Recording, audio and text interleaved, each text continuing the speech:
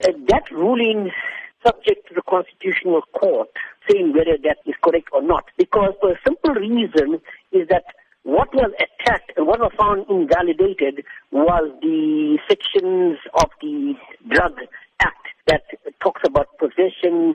However, I do not believe that judgment will hold water in the Constitutional Court, because you must remember that invalidation has been suspended for 24 months, giving even enough time within which to remedy that so-called defect that the Davis had found.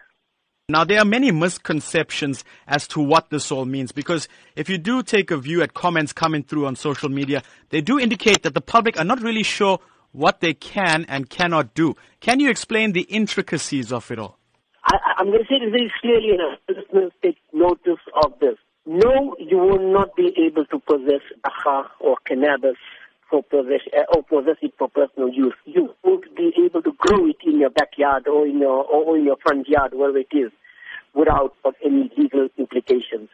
Until, I repeat, until the map is finalized, people got to be very cautionary in order not to do something very silly and find themselves in a letter of law. What the judgment has actually done is to allow people who use cannabis for not recreational purposes, but for rather medicinal and for religious purposes. That is the narrow band within which that judgment is viewed.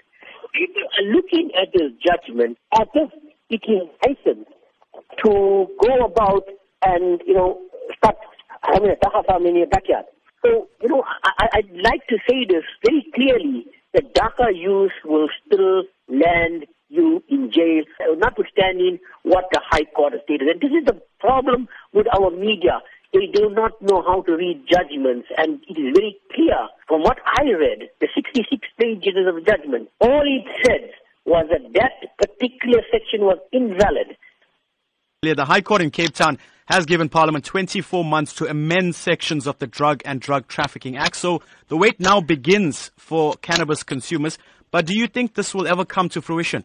This is something very serious. Remember, South Africa is a signatory to the International Convention Against Drugs and Drug Trafficking. This judgment, if it passes through, can lead to abuse. You can get people individually marketing Dagga for their own commercial purpose, because that is a loophole. There are a lot of loopholes in the judgment, which I would warn people against not to suddenly open up a Dagga farm in your backyard.